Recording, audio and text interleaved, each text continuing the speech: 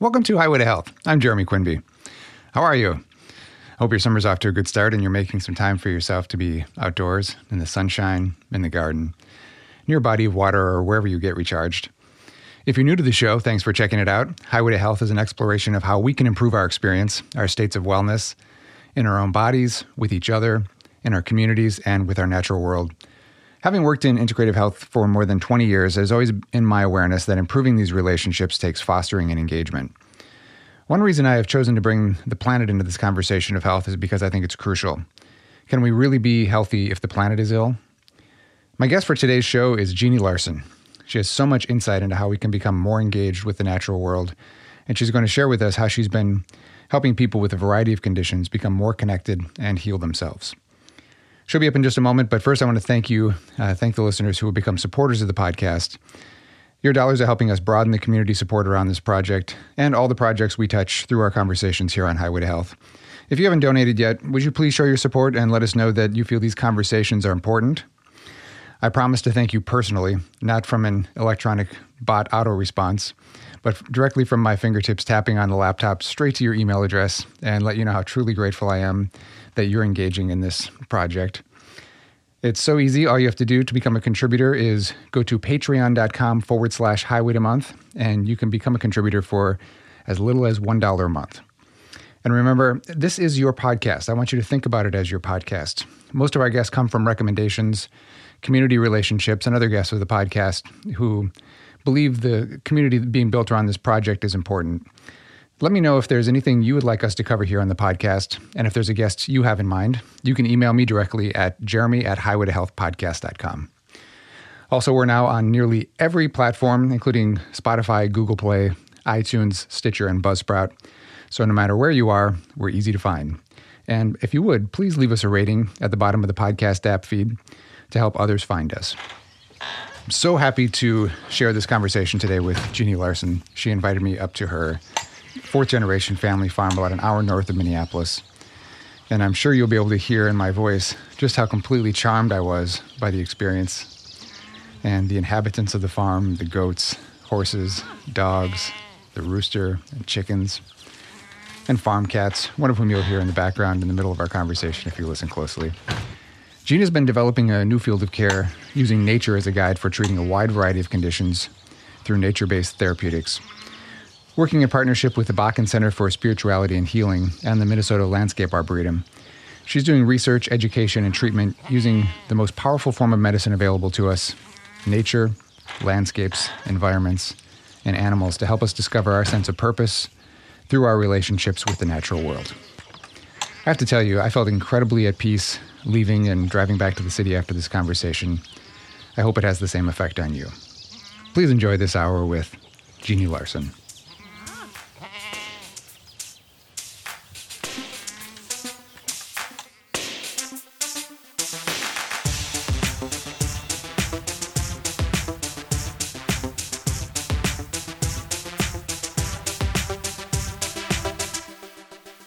How did you get the idea for the career that you've built? Oh boy, I had no idea about my career. Yeah. Yeah, it wasn't that deliberate, I have to say. Really, because I have a learning disability. What is yours? I have dyslexia, processing disorder. Yeah. And I had a bit as well. Yeah. I still have a bit, but I mean... Sure. It's a gift now. I mean, that's really how right. I look at it. It's really a gift. But at the time when I was in school, my parents always knew that my capacity for learning and understanding was, much greater than being in the special education classroom. Right. And so they really compensated in the summertime by bringing us into experiential history centers and, really engaging with the knowledge in a different avenue as opposed to just kind of rote. And a part of that was I grew up in Lake Elmo, and we had lots of nature around us, and so I also had a lot of energy. Me too. Yeah, so go outside. When I ring the bell, you come in. It was that kind of a thing. And so it was just nature became my best friend, and a very important part of my spirituality and my growth in that way. So what did you do with the energy that you had out Well, there? I had a horse. I had a horse, so that was important. I had animals. Yeah. That was always important. We lived right next to a pond, and we had forts and lots of. Well, I swam on the Trail Lakes area, Yeah. so a lot of swimming. So just a lot of ways to just kind of let it go and be involved with. I was a softball player, Okay. those kinds of things. Yeah. So that was really, really important for me. I knew that was where I learned best, in a way. So, and I also, because I was in special education, I was considered mentally retarded, I had this opportunity to really, really the honor of being with people who learned differently and who were different. Yeah. And were genuinely kind and honest and, This just is really interesting. kind of unedited, and I loved that. Yeah. So I actually started to volunteer my time at a facility for older people in teaching swimming lessons. Yeah, people with intellectual and developmental disabilities. Yeah. And that was in 7th grade. And so kind of these little things are merging as the universe is kind of channeling me through my journey. And then when I was just starting in college, I had an opportunity to go out to Oregon. I was at Bethel University at the time. Okay. And there was a school, it was a renovated lumber mill, and it was all about environmental education. And so I went there, and it clicked, because it was like 4-week intensive learning. Like we went out with the Bureau of Land Management, Right. or we went up to the Big Beaver Valley up in the Olympic Mountains, and we had these experiences of learning, and that was just like, okay, this is my thing. So then I came back to Bethel, and I ended up writing my own degree in psychology, sociology, and biology, and I called it environmental therapy. And this was back in the 80s. And my capstone experience was out at Wilder Forest in Marine on St. Croix. And there I was in charge of the horses, the goats, the chickens, and the garden. And I was also very fascinated with Rudolf Steiner and the Camp Hill program. Yeah. So again, these things are just kind of merging, and these opportunities. You created your own college experience. I had this really great opportunity, and definitely took advantage of it. And then after I left Wilder, I was given the opportunity to go back to school in a master's program and learn about bringing people with and without disabilities into nature centers. Mm-hmm. And so that was what my research project was. I was a RA on this 3-year grant, and so I did my master's program there. And and then from there, I worked at Vinland National Center, and the Arboretum was looking for someone to lead their new program, and so I was headhunted and brought out to the Arboretum in '92, and that's when I started the program at the Arboretum, and it's just been kind of one of those things where, what next, God? I'm not really planning this. I think that's the best way in some ways. If it's, my career is full of accidental surprises. Yeah, right. But I think that's it also is probably most you. Yeah. In some essential way, just because of that.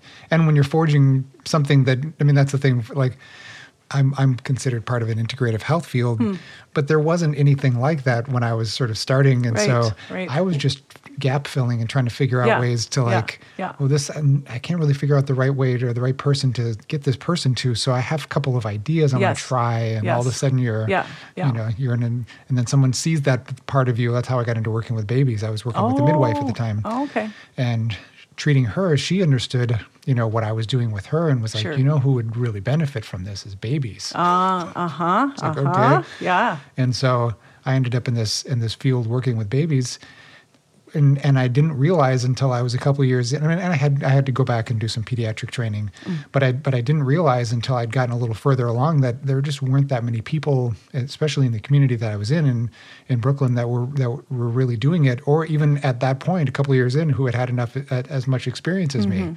So then that was it's problematic in a good way, but then all of a sudden I'm the baby whisperer of Brooklyn.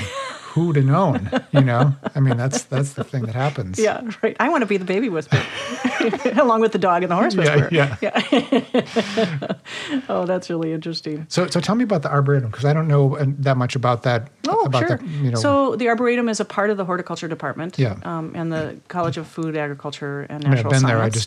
there. Yep. I don't know Okay. about your role so much. Oh, sure. So I'm a part of the education department. Okay. And we have children's education, adult education. We have an urban education program, and then nature-based therapeutics. Okay. And when I started at the Arboretum, I really was in the field of horticulture therapy, but my background was outdoor education and therapeutic recreation. Yeah. So actually, when I was interviewing, I said, well, this is just the tip of the iceberg.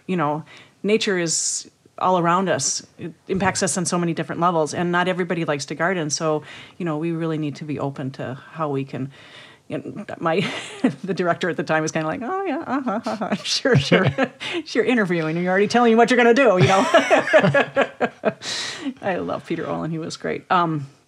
Anyway, so that was I really came into it through the garden, and because of my background in environmental education, it's like you can always teach about the big garden, what's happening in our larger atmosphere and ecosystem in a little garden. And so it was a really good way to kind of focus the education of the environment.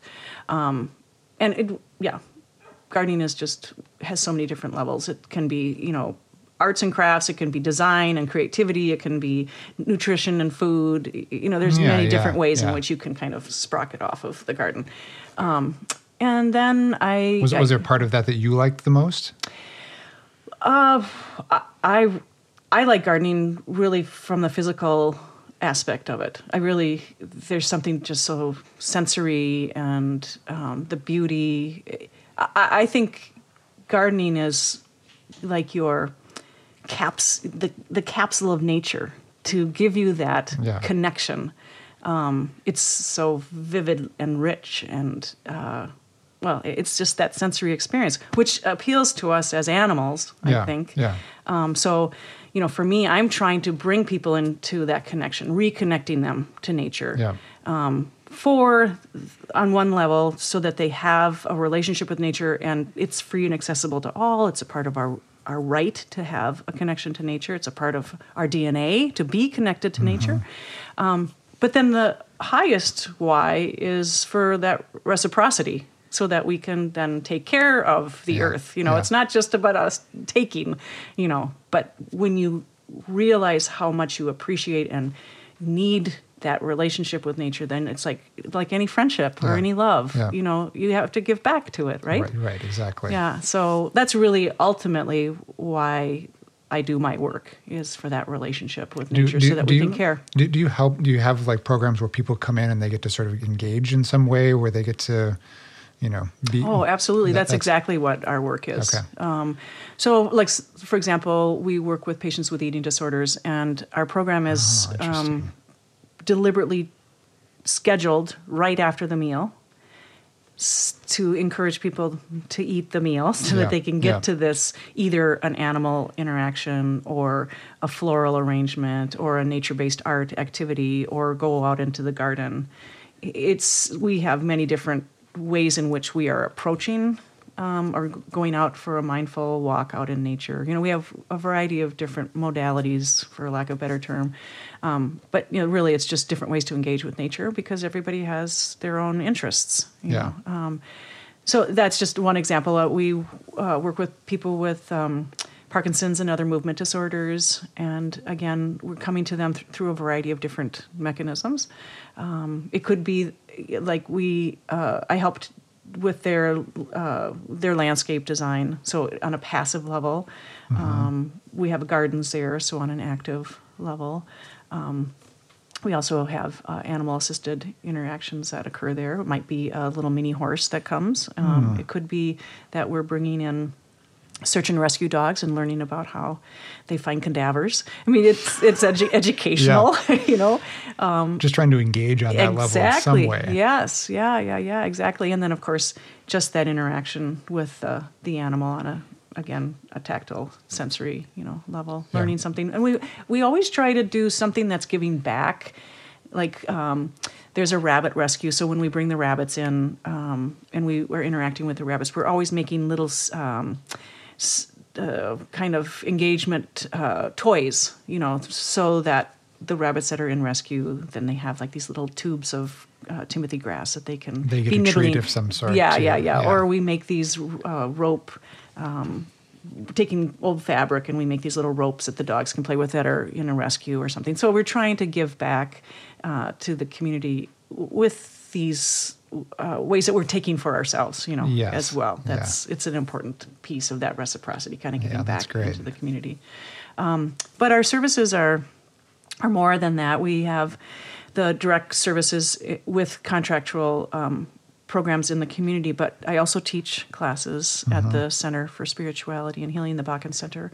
And those courses are, everything from therapeutic landscape design. I teach a course called Horses Teacher. It's equine facilitated psychotherapy. I teach an online class called Nature Heals, and it's a 7-week intensive. It's all online, and we just learn about the different ways, wilderness therapy to eco-psychology, to restorative environments, kind of just hitting on all the different ways that, you can interact with nature for some sort of therapeutic, benefit, some measurable outcome. And then we also are involved with some research. With Lynn, that's actually how I know Lynn. Oh, is that right? Okay. Yeah, we did a VR VR glasses with patients 8 to 18 who had just been, the pancreatic transplants. And so instead of using an opioid for pain, anxiety, or nausea, we were doing this little proof of concept to offer them these VR glasses as an alternative, to using the opioid, right in the PICU. So that first week, and then we had the nursing staff, evaluate with these little Likert scales. Yeah. How do you feel before? How do you feel afterwards? And, it was a small little proof of concept study, but, it helps to reinforce how we can be integrating nature. We're going to do a program with them on May 17th. We're calling it Seed to Supper, and it's all about learning about plants and having opportunity to learn about nutrition. And it's for the patients and families all day on May 17th. And so just That's different great. ways. I mean, also for people who are going through something, it like really tunes them into like some just essential aspect of that's outside of the being treated and poked and probed, and that there's some ways in which you can have other things in your life and engage in other levels. We're going to also have the dogs there that day, and I'm going to have a little art project where we're taking a variety of different kinds of beets, and we're going to be making it into a stained glass, a vegetable stained glass. Oh, cool. Yeah, it's going to be really cool. I'm really excited about that. So that's just one little aspect of our research. And then, of course, we have outreach as well, and that can be through conferences or like I was just involved with the Master Gardener program and creating a toolkit for Master Gardeners to use, giving them the foundational knowledge about biophilia and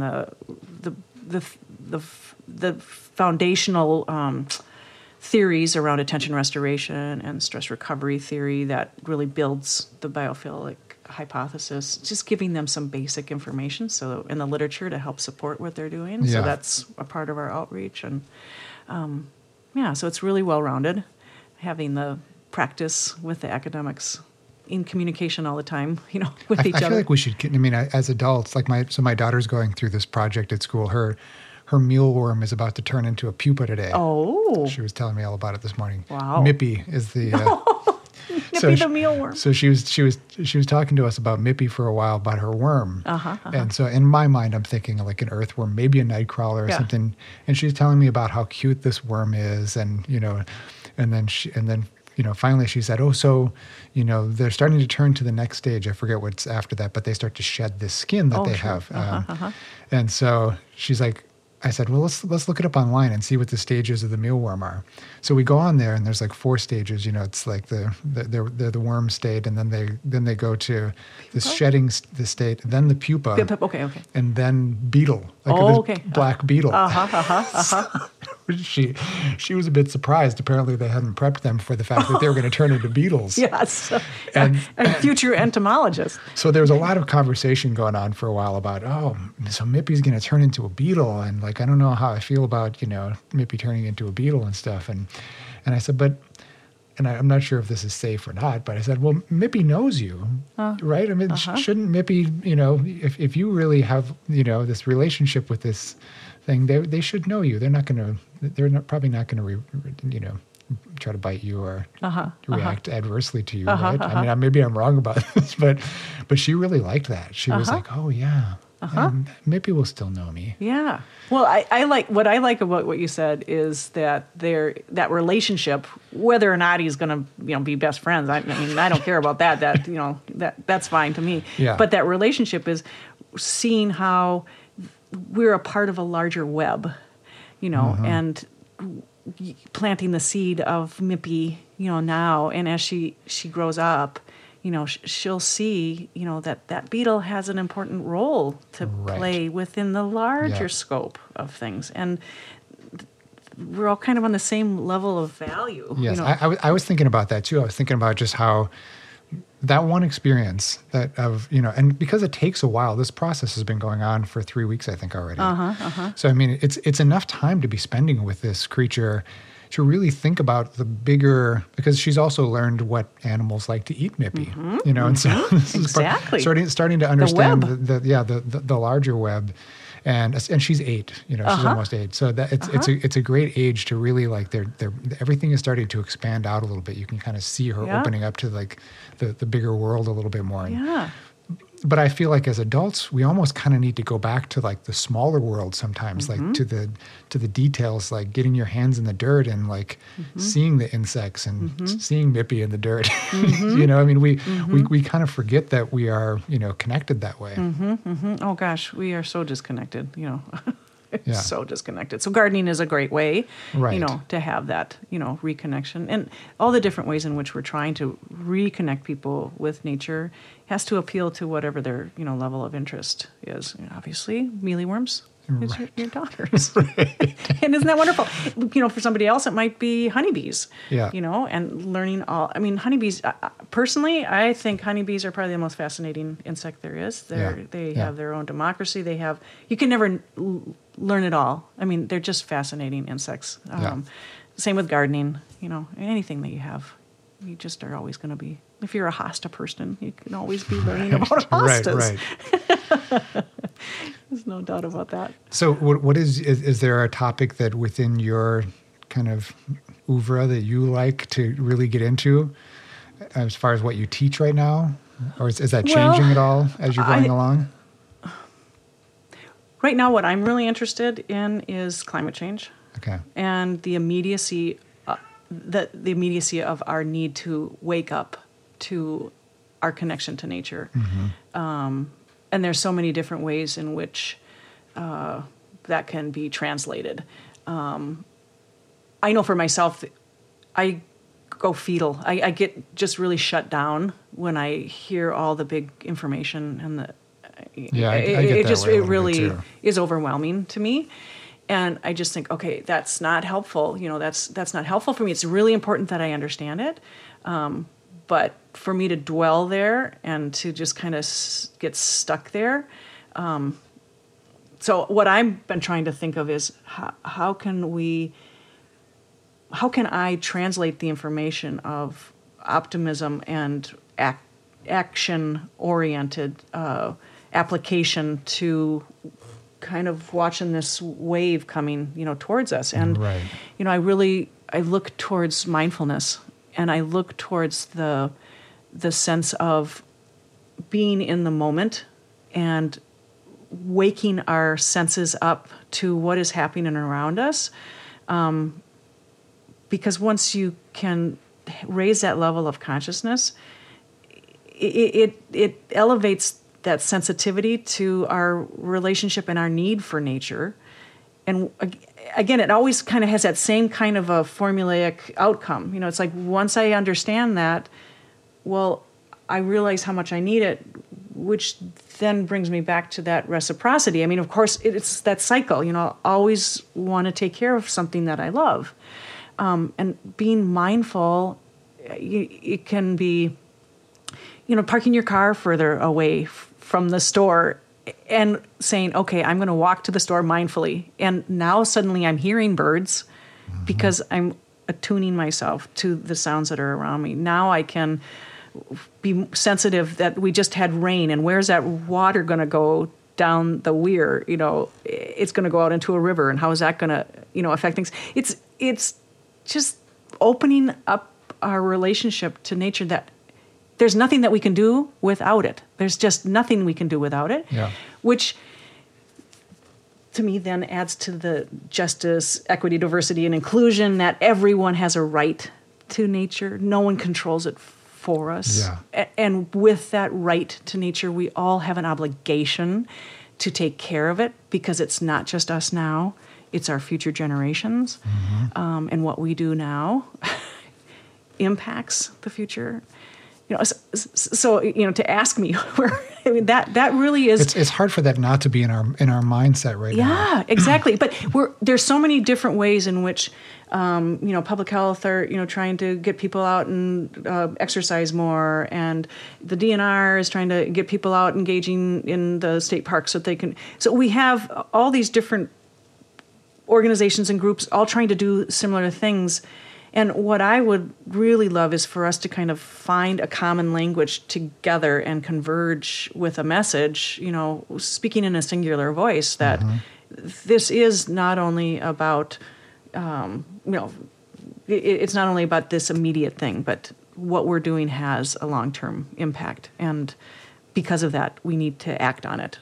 We need to act more immediately. And that's one of the things I've been just thinking about more and more in terms of message delivery is, and I think about this in my practice, like when I'm trying to teach someone some simple health practices, is what's the one simple takeaway, the low hanging fruit type thing, because I feel like we can be so paralyzed by this feeling of sort of overwhelm and dread that goes on when you hear the statistics and when you see the proof. It's like one of those things that I feel like we need someone in that space who's is able to deliver some simple thing, and it's one of the things I feel like I've had to push into just instinctively with the podcast. There's no way to talk about health and not talk about the health of the planet right now. Right, exactly. And for me, I biophilia, the whole idea of biophilia, it's not a soundbite. It's not necessarily something that's just easily like black and white. However, I know for myself that Daniel Siegel, are you familiar with Daniel Siegel? Yeah. Okay. So he has this great hand model of the brain where he talks about how, this is our reptilian brain. I mean, it's very, very true and simplistic. But when I learned that, the reptilian brain is all about our fight and flight, freeze or drop, kind of, and then our limbic system, these two have to be communicating together so that we can get to our prefrontal cortex. But if they're not communicating, then you can never get to that level. To the fingers. Right. Which he talks about it from children. If you're in a place of fear, or if your limbic system is, hijacked you can't get to that. So you're trying to address these. It's sort of base system, right? Base system that all of us, have. Well, so then you take that and you overlay that onto the research around biophilia and attention restoration theory, and it's that in itself, because we have this. Nature is us. We are nature. It's in our DNA, and we kind of have this back and forth between nature. There's our love of nature, our need of nature, biophilia, nature, philia, love, and then we have the flip side, which is biophobia. And that's also a collective understanding. It's like the snake that we react to. Or they did this research study in Sweden where they had little fake spiders on little children's building blocks, and the little children had this reaction to it. Even though they had no idea what spiders were, they still had this kind of, innate kind of reaction to these little spiders. So we're constantly in this kind of love and hate, with nature. And I think the more convenient our lives are, the further we are separated from nature. We have a little cabin up in up in Canada, well, northern Minnesota, it's almost to Canada, we have to bring our food and water. There's no electricity, no running water. In the wintertime, we ski into it. In the summertime, we have to take a boat to it. You know, when we're up there, it's about living, you know, and it's what we love. You know, it's really what we love. But we're always so amazed at how convenient things are when we come back. You know, we turn on a switch, there's our light. We turn on the water, there's our water.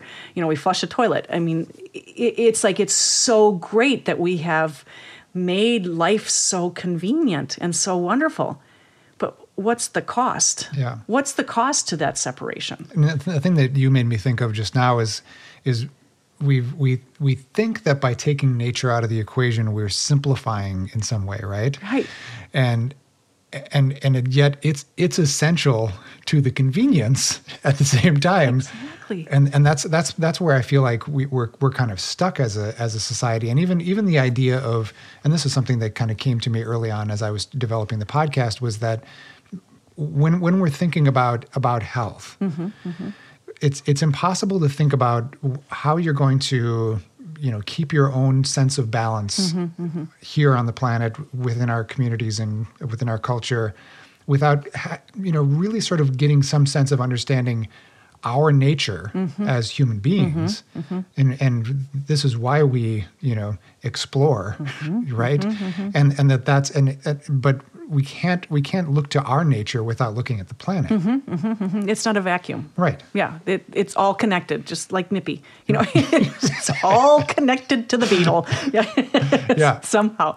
But yeah, exactly right. And, you know, I think what we find in the research then is when we are in nature, when we have a positive experience in nature, we're calm in our reptilian brain. Our limbic system is. So then we can get to that higher level of consciousness. And what I think is so fascinating is, you know, the research suggests that we can even get to that place, like being in a place of mindful meditation where creativity, kindness, empathy is encouraged in our brain, because we are firing all cylinders of groundedness and, you know, restoration and peacefulness. You know, it's all firing, you know, together. But it starts with that base, with that base source, which is the planet.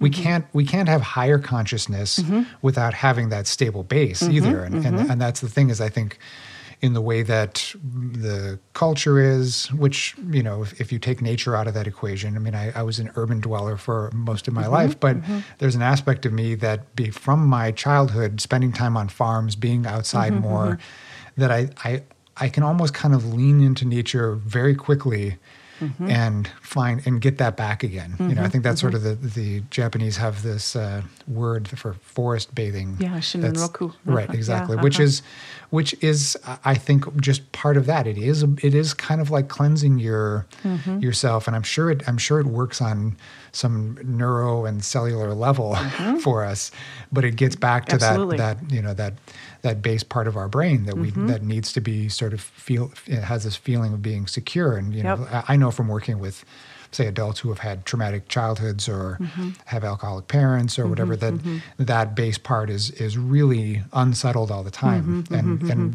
you know, we try to throw different kinds of medication at it and do all these different, you know, forms of therapy. But I mean, from what I've seen work with them, it seems as though those people that actually have a really strong, and most of them figure it out on their own when they're in their teens or early 20s, they just start to go into nature. You know, they start to like, they're the people who like to hike, who sometimes use cannabis, but that might be part of the process too. But I think there's an aspect of nature for them that they're really sort of, you know, just desperate for. Right. And that, for me, I don't really do much except organize these experiences, because nature really is the healer. Yeah. You know, and because of that biophilic relationship that we have, you know, I'm just trying to set up a really safe vessel, a really safe and meaningful opportunity for that engagement. And so that's why that sensory experience to me is really important, because it is that little bullet of experience that can be very beneficial in a very short period of time. And just creating accessibility, you know, on a physical level, creating a place that's physically safe, you know, for people to enter into a relationship with nature. And I imagine you have to set that environment up for Exactly. them a little bit. Yeah. That's our role. Yeah. But that transformation, no, that's not. I'm just trying to make it as safe as possible. That's the part that just happens when you're there. Yeah, exactly. Yeah. So I mean, in a lot of ways, I feel really honored to be able to be working for nature. Yeah. And what you must sort of get back from people who have their experience, who share their experience with you. Mm-hmm. Awe and wonder are terms that I hear a lot. Yeah. And we're just giving people a doorway into connection to who they are already. Mm-hmm. If we were thinking about the little evolution of time in an hour, we've really, as people today, we've only been around for about 3 seconds. If you think about an hour, right. So that whole time, 23 hours and, however many seconds, we've been evolving with nature, and so we haven't caught up. This technology and this fast-paced, energetic life that we live now, our bodies and our minds, everything about us is still in the garden. But we haven't caught up to that. So I think that's why when we are connected to nature, it's a really fast response. Oh, yeah, that's interesting. Does that make sense? Yeah. Yeah. And again, that, trying to explain that process, with the brain, this is a part of our, neurobiophilia. It's a way that our brain works. It's a way that our body responds. Yeah. There's a great quote, we come from the earth, we return to the earth, and in between we garden. It's like that. If we can keep with that rhythm. And I'm not at all saying technology is bad. I mean, I really think technology is really, really important. Yeah. But Richard Louv has a great saying, the more technology we have, the more we need nature. It has to be in balance. That's true. It really does. And there's, wonderful ways in which technology can bring us closer to nature. I mean, there's some apps that are phenomenal about raising awareness and educating us and, bringing us out into that experience. Yeah. The one problem I tend to have with technology is that we try to use it to be connected and to do all these things that we can't do as well in person or in a place. And that's where I think we've been trying to do with technology lately. Whereas, throw that same group of people out in on a farm together doing some work, and they're gonna have the connection that they're going to feel together just from that, because of all the parts that we were talking about earlier. The way the brains can integrate these things is going to be completely different. And we're hardwired for connection. As a social creature, as a social animal, we're hardwired for that as well. Yeah. Well, I think one of the things that you said, I not too long ago, I heard that we need. Actually, it might have been Jay Waljasper that said this, or read this to me or something. But it's something about we need like 6. The researchers, we need about 6 hours of in-person time a day with one another, and that we were kind of hoping to find that social interaction through social media and talking on the phone and all these things would actually replicate that, but they're finding that that's not the case. Right. But the positive side of that is that you don't necessarily need to be talking to someone 6 hours a day. So for the introvert, that'd be a lot of time. I was just going to say, oh my gosh, that would be overwhelming for me. But even just being in a public place with other people, whether it's out at a mall or at a coffee shop or a concert or something, those all count. Yeah. Because you're actually sort of maybe you're just vibing off each other's energy, but it does kind of it's a very grounding force for us. And I have found this, over and over and over again. Like an example is like I do this intergenerational garden program, elders and children together. Yeah. And oh, that's amazing. Yeah, it's really cool. And it's at the beginning of this season. It's kind of like, who's that old guy in the walker? What's that walker? And these young whippersnappers. They don't. Blah blah blah blah. But you bring them together into a garden. And the garden is like this, it's kind of this neutral place, and it engages you beyond what it looks like or what your biases are. And by the end of the summer, there is this relationship that is just sealed because you've had this opportunity to be in this really safe place of the garden. And another part of that, I think, is that working together and being together, it doesn't matter what your age is, your race, your ethnicity, gender, whatever. None of that matters because we all rely on nature. We wouldn't be here if we didn't have nature to breathe. And so that in and of itself, to me, is an invitation for us to come together and take care of the planet. We each have our ways to do that. But because we all rely on it, then we all need to take care of it. Yeah. And that kind of circling back around to that, how can we activate ourselves to engage with nature, connect with nature so that we can take care of nature.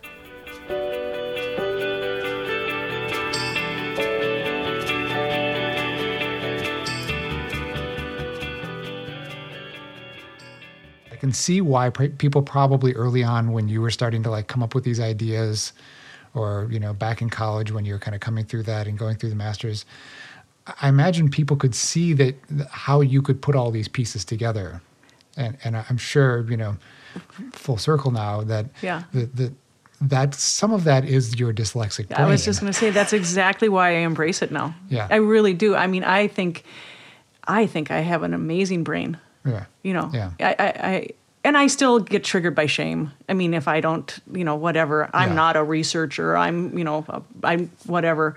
I struggle with that too because I have a hard time with labels in general. I can't. I never want to own whatever my label is. Yeah, but I have to say it was very oh my God, there's something that I can attach my hat to that it was very empowering for me to finally have a label that I could. Made some sense. Yes, made some sense. And then that was good. Thank you. Yep. Okay. And now what does that mean? How do I continue to get now through? I can smash that and just create something else. Yeah, exactly. Because I have always been finding ways to work with what I have. I mean, my mom and dad say I'm very clever. Yeah. And yeah, it's you have good instinct, probably, right? Very, I think that happens when you have some learning challenge. I'm still trying to figure out exactly what my learning challenge has been. As I feel like I'm kind of a late bloomer of some sort, but I think part of it came from I had some learning challenges. I'm kind of going through it all over again with my daughter's got some of this stuff right now, but she's also very clever and very witty and comes up with things that I'm like, it plays tricks on emotionally me. Emotionally very wise. Yeah, emotionally very wise. And so I think you learn that part of things. She's a real observer. I remember that being that way as a child. Not always wanting to someone talk to me. I didn't always want to say something when I was a kid. Sure. But I can see some of that too. But I think there's when you're younger, if you have some of those things, and maybe this is a good thing for anyone listening or anyone who has children to think about, is that we kind of come into the world with this set of things, and we try to fit those things into this structure that this society is. And I would say, just from having also been in health fields and work sort of back and forth with people with a lot of complicated, either learning challenges or nervous system challenges or whatever, that a lot of the problems that people have are from trying to fit into boxes that they can't really fit into. Right. And so, that's so true. Oh gosh, yeah. When you're a beautiful round peg, and you're trying to get into this little square, box. Yeah. It just, and there is this pressure, to fit in that way on so many different levels that. For someone to say, hey, I'm giving you permission to not have to do that. Yeah. And that's what I find right now. I mean, I'm almost 60. It's just whatever, and I feel so responsible to speak my truth to younger people, and really give them permission. And then that's a part of how I structure my classes. I try to have this spectrum of different ways of engaging with the knowledge because not everybody just wants to read it, So I have them doing things out in nature and having them, looking at it through the lens of creativity and art and, trying to give them a variety of different ways in which to, and maybe they don't maybe they're really comfortable with that reading the literature and they're really not that comfortable, doing the journal piece or the Google slide thing. But it gives them an opportunity to explore that and vice versa, and to be able to give students that permission that, hey, I'm not judging you. I'm just trying to get you connected. And these are the mechanisms that I'm giving you the opportunity to engage with nature. Yeah. And are these students coming from a variety of different disciplines too? Yeah, right. So, I'll have PhD students in musicology, and I'll have students in economics, and some from the Humphrey Institute, and a lot of students from School of Social Work and the College of Education, D&P students, horticulture students. That very interdisciplinary. Yeah. And it's an elective, so they're all coming there because they're interested in the subject, which is great. And so I have kind of a nice playing field in which to really try to engage them. And I encourage them to look at it through their lens of profession, look at it through your personal lens, and see how does this make sense? Yeah. If you're going into public health, and you're really resonating with what's happening in this class, well, what does that mean? How can you integrate that into your educational, academic, and professional life? If this isn't really fitting, into your professional life, well, how can this resonate for you personally so that you can be more engaged, and healthy in your professional life? So I'm always trying to encourage them to look at it and get beyond just, I read this article and this is what it said. It's I don't care what it said. I know what it said. I gave it to you. What I want to know is how you synthesize it. Yes. And how you can apply it. Yeah. That's really what I am about. And that is so foreign to students. It's just amazing. Yeah. I mean, it takes me 3 weeks to finally convince them that, hey, you guys, I'm not judging you on this. I'm looking at that, Yeah.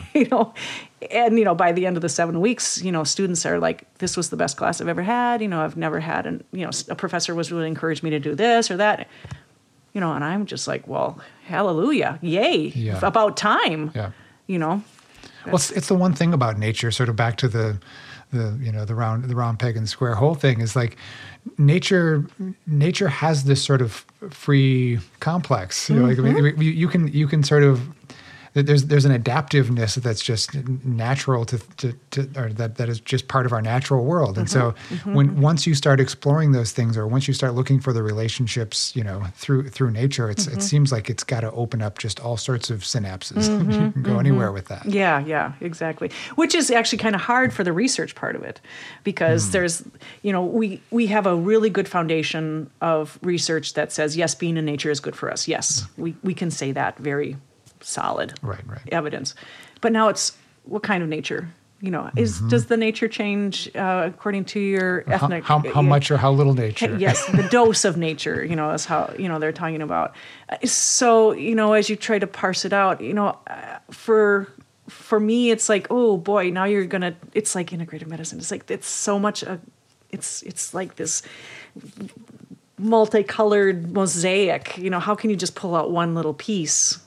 But I find solace in the fact that if my one little piece is going to help impact policy and decision makers and people who are designing urban areas and trying to get more green into it, okay, well, that's fine with me, But really, my heart is always with, it's this whole, Yeah, and really it's just a catalyst sometimes. Like, it doesn't, we get so caught up in our research sometimes too. I feel like it's, why try to figure out exactly the right dose or what kind of nature or what environment or whatever, when it's sometimes just stepping into it in the first place gives you the aha for the next thing. I mean, this is the way I talk about integrative health too. Like, I might not be the right person for certainly not for everybody. You can't say that craniosacral therapy is for everybody. I mean, I've had those people on my table. It's just they can't engage with it for whatever reason, and it's neither of our faults. Right.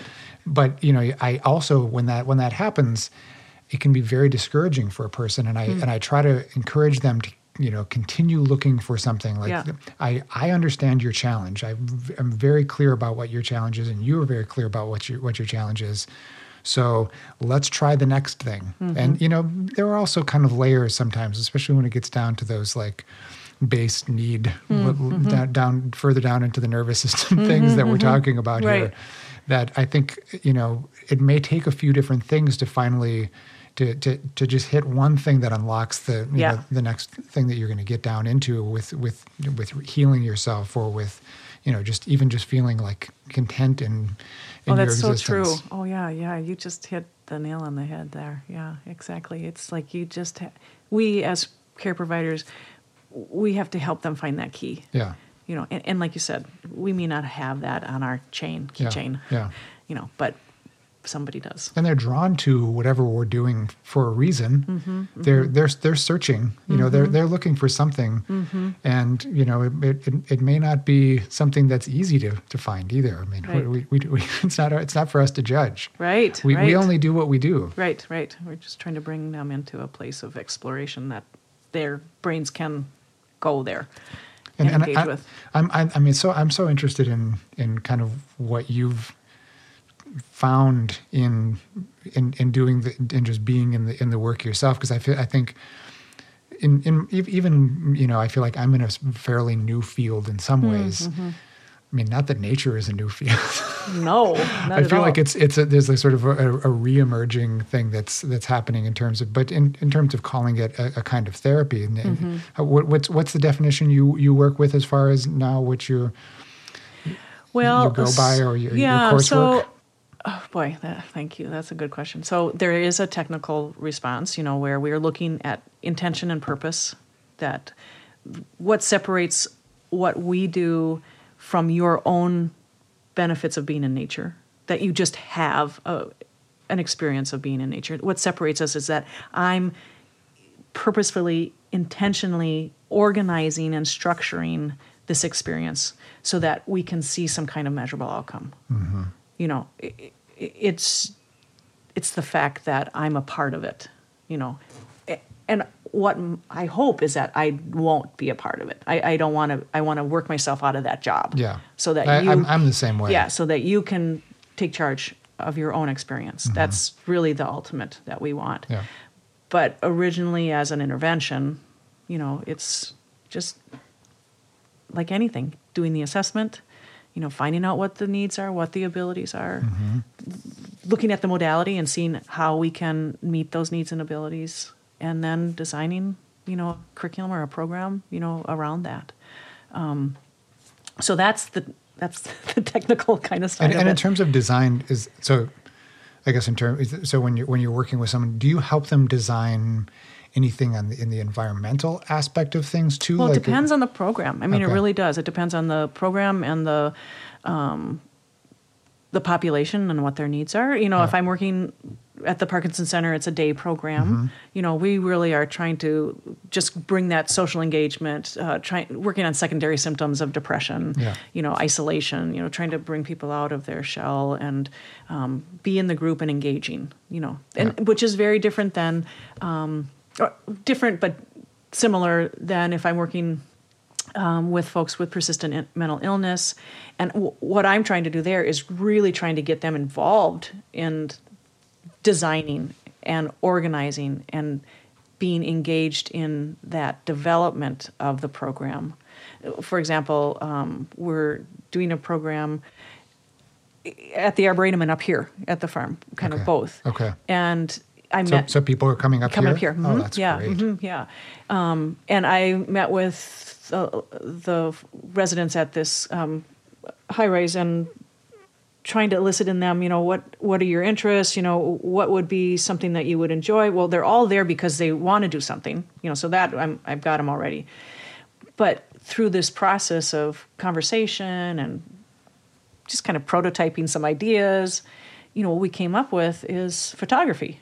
Well, what a great way to get to a different level through photography, know? So it really does kind of depend on, the program that we're doing. We work with a level 4 school district 916, and we're working with kids, from kindergarten, all the way to middle school, who are on the spectrum or who have emotional behavior disorders, all coming from some kind of a traumatic kind of experience. And we're working not only with the students, but we're also working with the staff, because working with that population is very difficult, and for them to have, a sense of self-control and restoration, about being in nature is really, really important.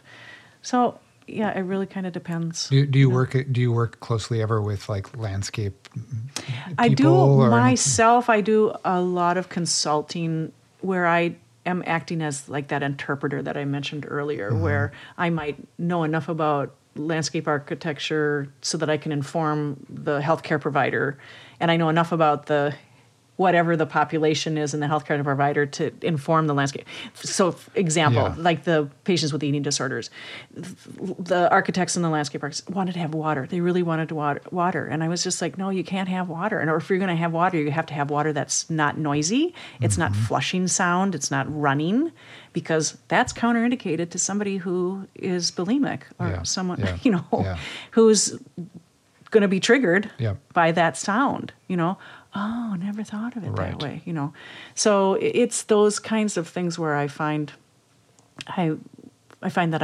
I'm interpreting, because you bring architecture into people who are care providers and therapists and, social service providers, and they're like, I don't know what I want, but really they do know what they want. They do know what they need if they're given questions and opportunity to understand what the question is, then they can relay it. So I find myself doing that. But I'm not a landscape architect. I'm not an architect. Yeah. I know enough about it that I feel that I can. You know environments. Though, I know environments, especially as it relates to nature and how we relate to that environment. Yeah. And you just look at the symptomology and the ways in which different diagnoses present themselves, and I just overlay that onto what this environment is going to be and what potential it could be helpful or not. I find myself as more of a consultant for that, and I really do enjoy that. That's something that I find a lot of pleasure in. And the other part that I really like is where I can train trainers. So that ripple effect, because, I'm one and I have a staff of 13, and we can only do so much. But the more that we can help other people understand and see that they have it's easy to do, it's easy to integrate this, into the work that you're already doing, instead of using a pegboard as a physical therapist, you can use a dibbler and you can have a little container and you can be planting seeds. So now not only are those seeds working on your eye-hand coordination and your grip strength and your fine motor, but now you have something growing. Now you have something to care for. Now you have something to actually harvest. Now you have something that you can generalize all of that back into the home. Whereas sending home a pegboard, that's pretty contrived. Right. I no judgment. I mean, no judgment. It's similar, just different. Yeah. So being able to help trainers see that these are things that are activities of daily living, and can be easily integrated. Yeah. I find that very satisfying as well in the work. This is great. Thank you for having me, and thank you for showing me around the farm absolutely. up here, and for giving me a day out of my urban environment. Always welcome. And I'll post some of these pictures that I got to. Oh, cool. And some of the roosters and the rooster and the chickens and and the goaty boys, the goats and the horses. Yeah. I mean the reason I thought about the design part of this too is just because I feel like you've designed your own space here. I mean, this is a testimony. Yeah. I wanted to actually show you my little office because I have very deliberately set up a bird feeding station, and that is my attention restoration theory. I mean, that is it. I can be at the computer, and then I just turn my eyes this way, and I just give my brain this massage, and then I can go back. So it's very deliberate. Let's go check it out. Yeah, definitely. All right, thanks, Good. Jean. You're so welcome, Jeremy.